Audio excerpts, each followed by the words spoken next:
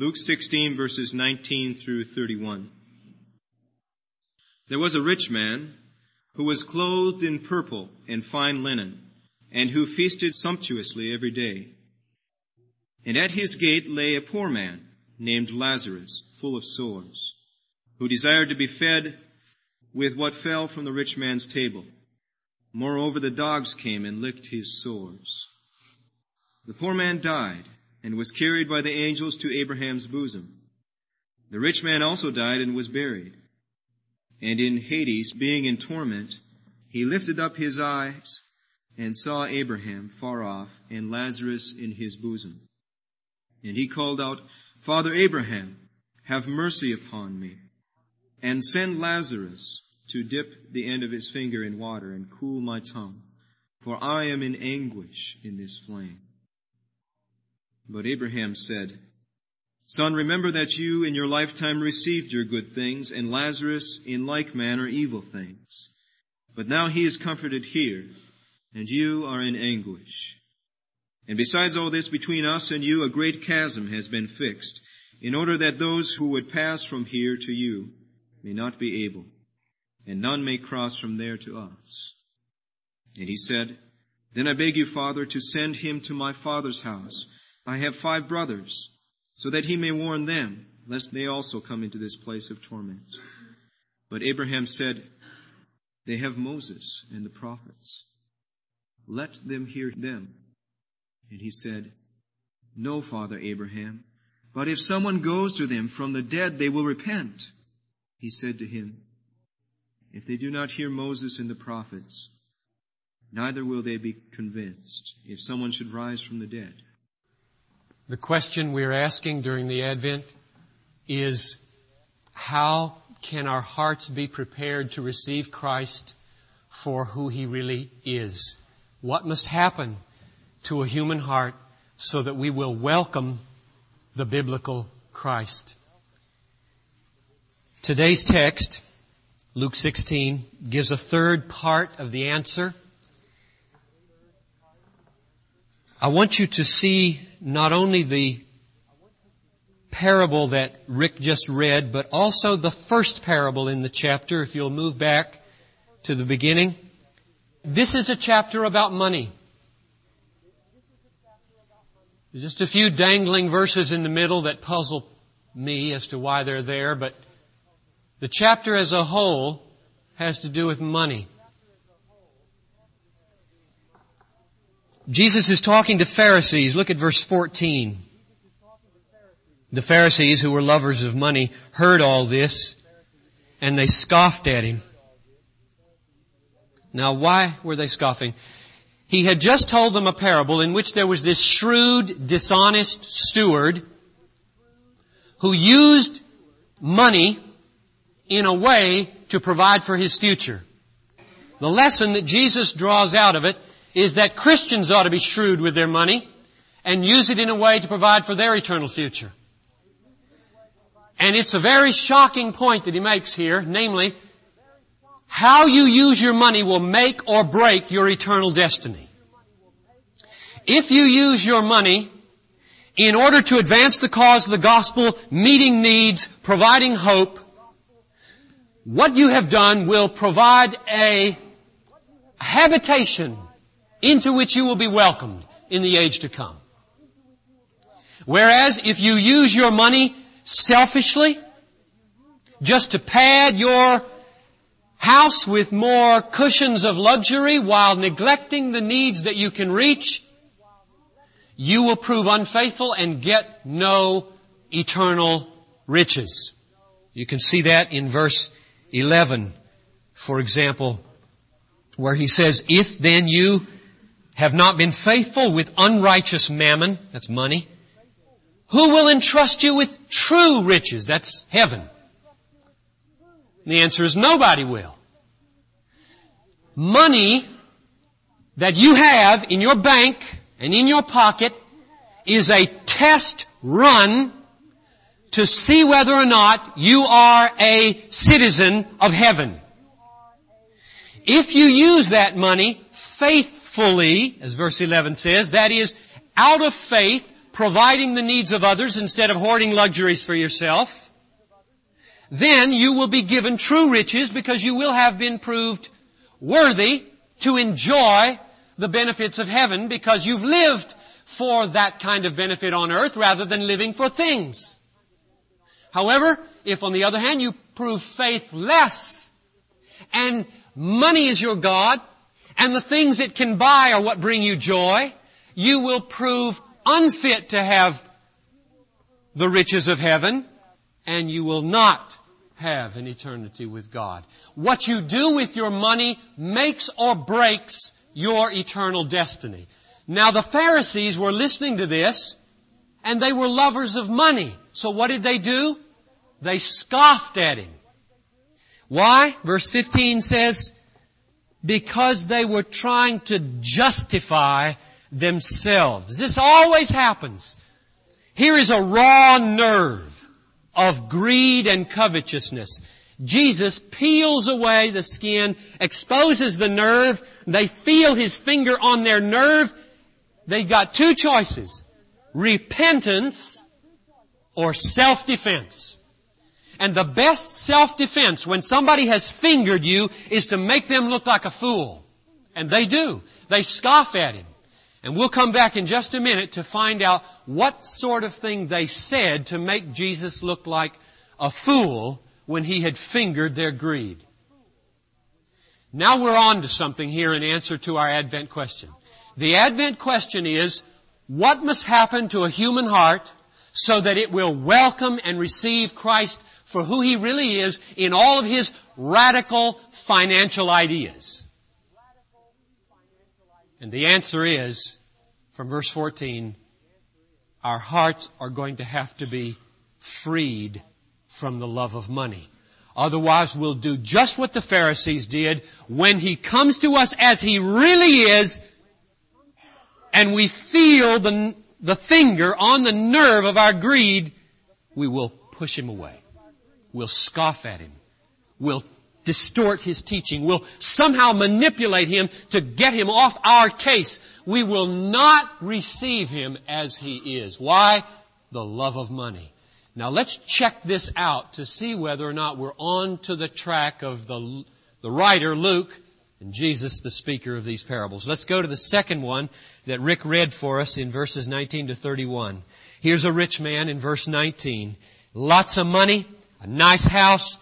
He clothes himself with purple and he puts a feast on the table every day and walks in and out doing his business, living in luxury.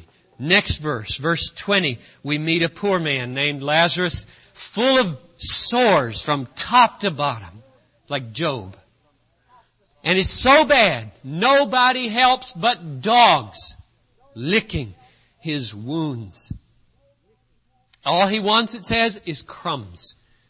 The garbage that they throw out, he would be glad to eat. And then comes the inexorable in verse 22. It'll come to you, it'll come to me. They both die. The rich die, the poor die. And his money didn't mean anything when he died. The rich man goes to hell. The poor man goes to paradise.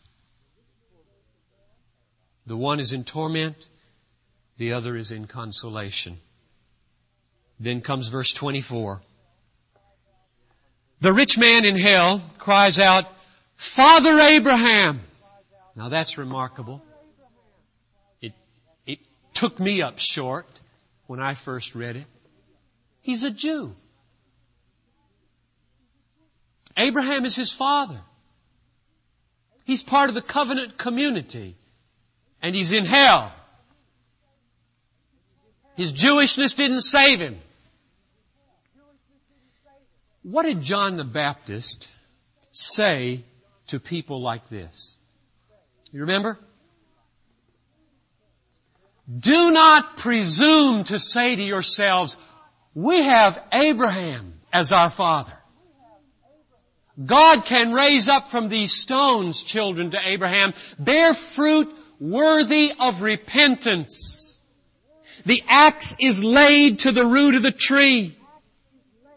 Bear fruit worthy of repentance, lest you be cut down and thrown into the fire. Well, that's exactly what happened in this parable. He didn't bear fruit worthy of repentance. He boasted in his childhood of Abraham, and he went to fire. So this parable is just an unfolding of the consequences of disobeying the teaching of John the Baptist. And at the end of those words, John the Baptist said in chapter 3, verse 10, "Let him who has 2 coats give to him who has none." Simply a preface to this parable.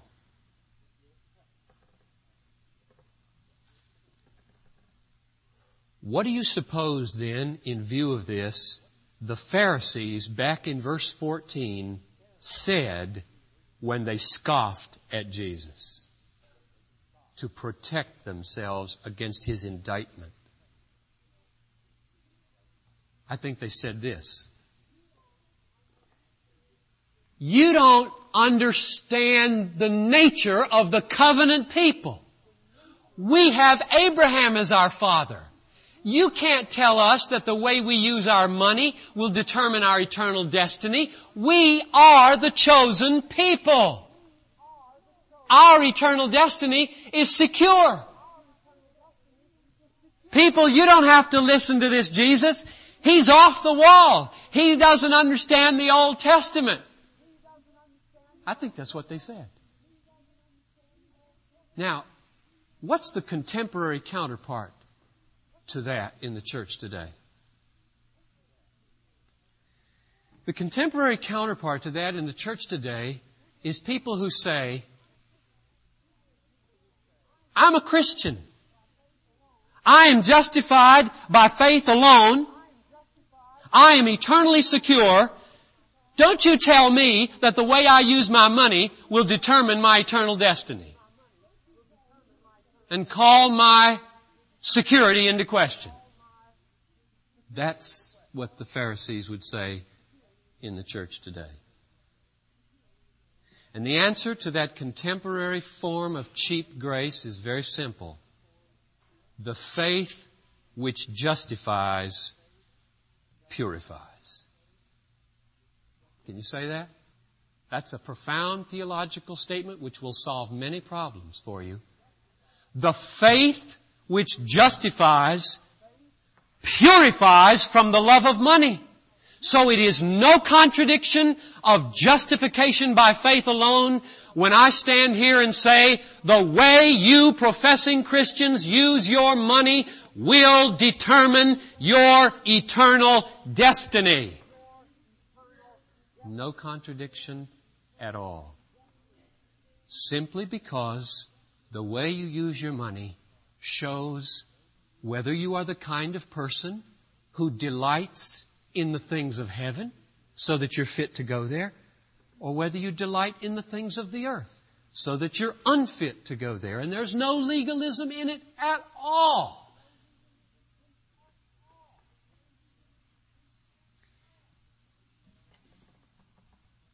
In hell,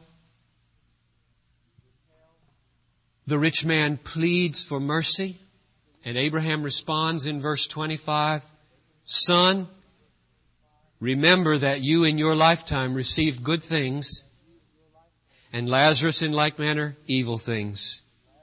But now he's comforted here, and you are in anguish." What's the meaning of that verse? I think it goes something like this. If you use your money in this life to pad yourself with luxuries and are indifferent to the advancement of the gospel and the meeting of needs, then earth will be the length of your heaven, and eternity will be the length of your hell. But if on earth you use your money not to increase your luxuries, but to do works of love, then no matter how many sores are on your body, earth will be the extent of your hell, and eternity will be the extent of your heaven. That's the meaning of verse 25. And then comes the sealing word in verse 26. Besides all this, besides the fact that your love for money and your lovelessness towards Lazarus has caused you to go to hell, besides all this, between us and you a great chasm has been fixed, in order that those who would pass from here to you may not be able, and none may cross from there to us. There is no way out. This is not purgatory. There is no purgatory. The bed we make, we will sleep in forever. And the sheets are made of money. Now, this doesn't mean that you can use your money to buy a place in heaven. It doesn't mean that you use your money to earn anything from God. That would be legalism. That would be salvation by works. All it means is the way you use your money reveals whether your heart serves one master or the other, loves things or loves God, delights in luxury or delights in love. You show whether you are a saint by the way you use your money. Using your money doesn't buy anything from anybody. It's all God's already. The rich man now asks if he would send Lazarus to his brothers to warn them about the danger of this place. Evidently, he knew that his brothers were living just like he was, and they were doomed. They probably lived together. Evidently, none of them were married. So they were all walking by these poor people, not doing a thing, increasing their luxuries all the time. And so he says, send Lazarus to my brothers. Warn them. And Abraham answers in verse 29, they have Moses and the prophets. Let them hear them. Now that's an amazing answer. Because it means the first 2/3 of this Bible have enough in it to convict and to prove that love is the way you ought to live and judgment comes if you don't love. That's all you need. It's right here. Tell them to go read their Bible. That's what Abraham said. Tell your brothers to read the Bible. But of course the rich man knows that they have their devotions every morning for 10 minutes and they go to synagogue on Saturday and their whole mindset regarding their money doesn't come from this book. They put in their few minutes a day for religious feelings, get the guilt off their back a little bit maybe. And then they open their money magazines and their newspapers and their televisions and they get their mindset about money from another place. And so he says, look, it won't work to tell them to read the Bible. They got to have a miracle. Raise somebody from the dead. Raise Lazarus from the dead. Then they'll change. They'll stop loving money. They'll start loving you. Just send them somebody from the dead.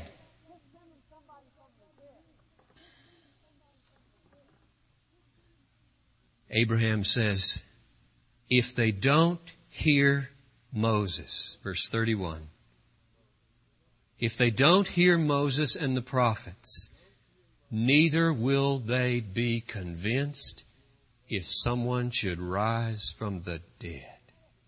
That's incredible.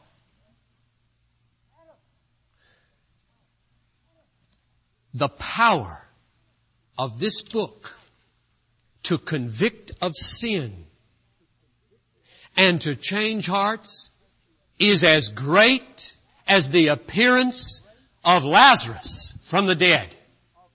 Just read John 11. Right? They plotted to kill Jesus because He raised a man from the dead.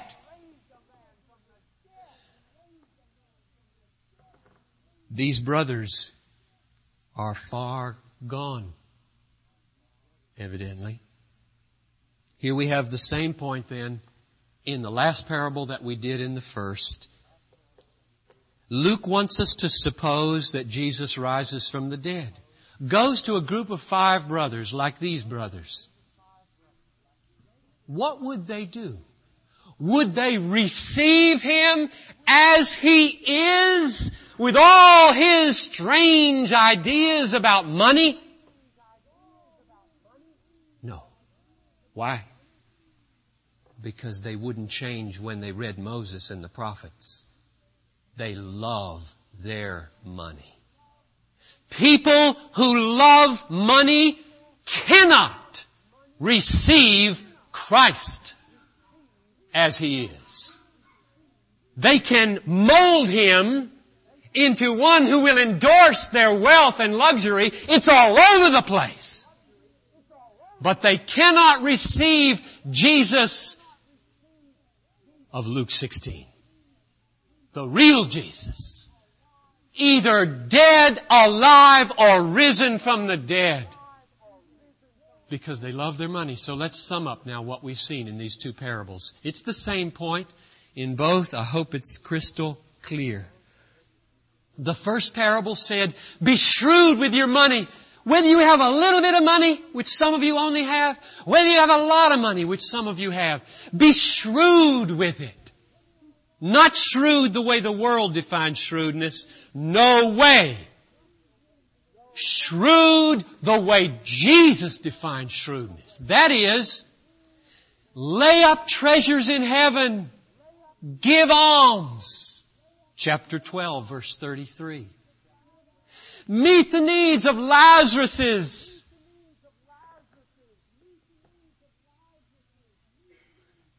Prepare habitations in heaven by supporting the cause of the gospel to penetrate more and more people who don't have anything to hope for while we pad our houses with more and more things. And if you don't, verse 11 says, there's no reason you should expect that you would have riches in heaven. That's parable number 1. The Pharisees hear it. They're fingered in their greed. And they defend themselves with mockery. You don't know what you're talking about. We're secure. We are children of Abraham. And we are going to the blessed bosom of Abraham when we die.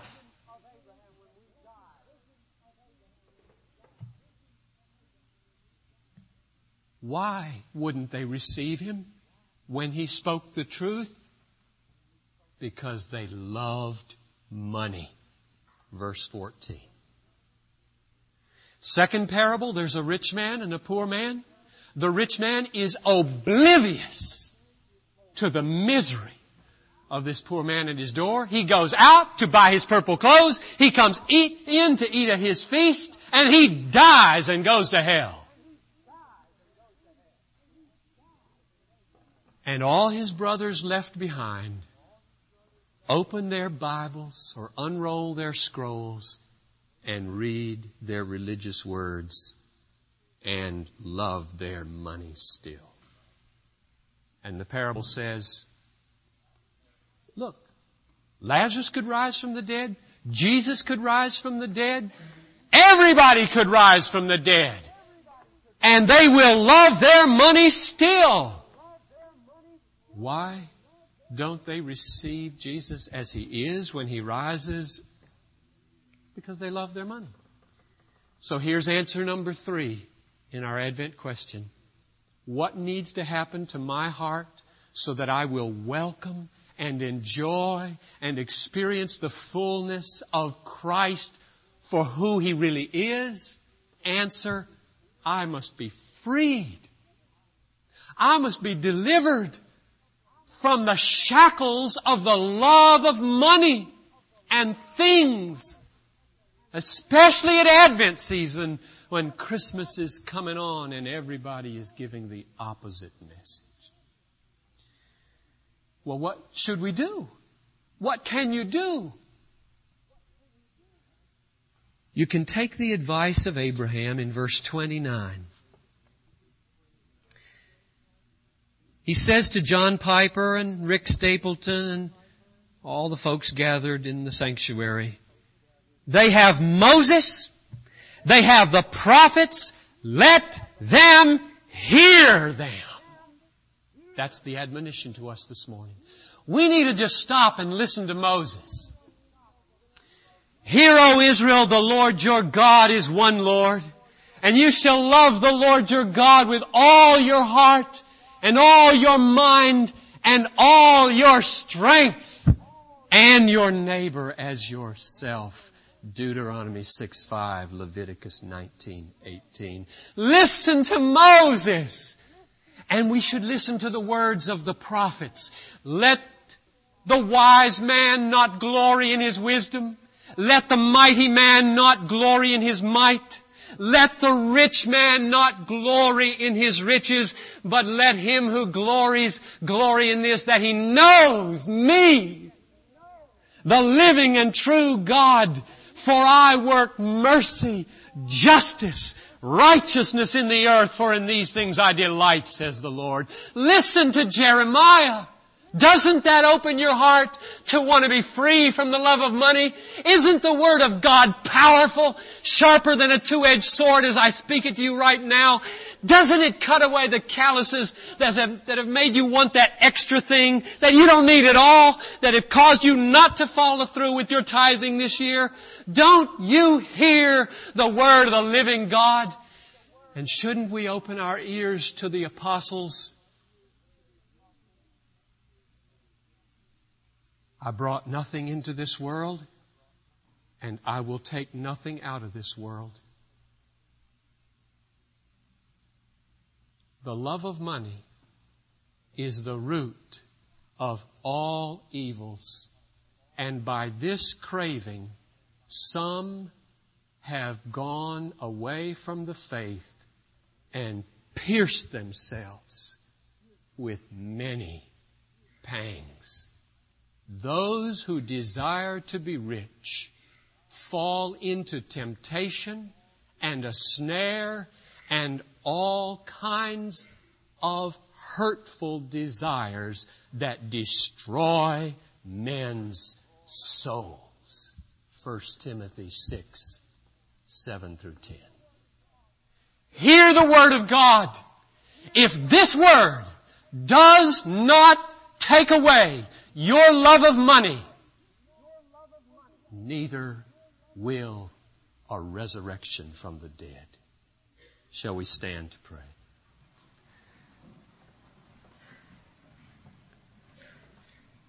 Almighty God and Heavenly Father, I beg of you, in the name of your Son, Jesus Christ, that you would open the eyes of our hearts and the ears of our hearts to see your surpassing worth and to hear the word of Moses, the word of Jeremiah, the word of the Apostle Paul.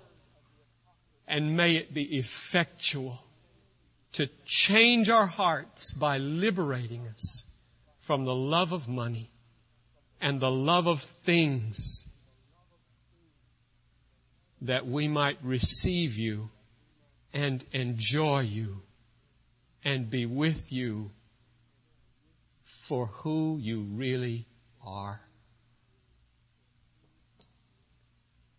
In His great and powerful name, amen.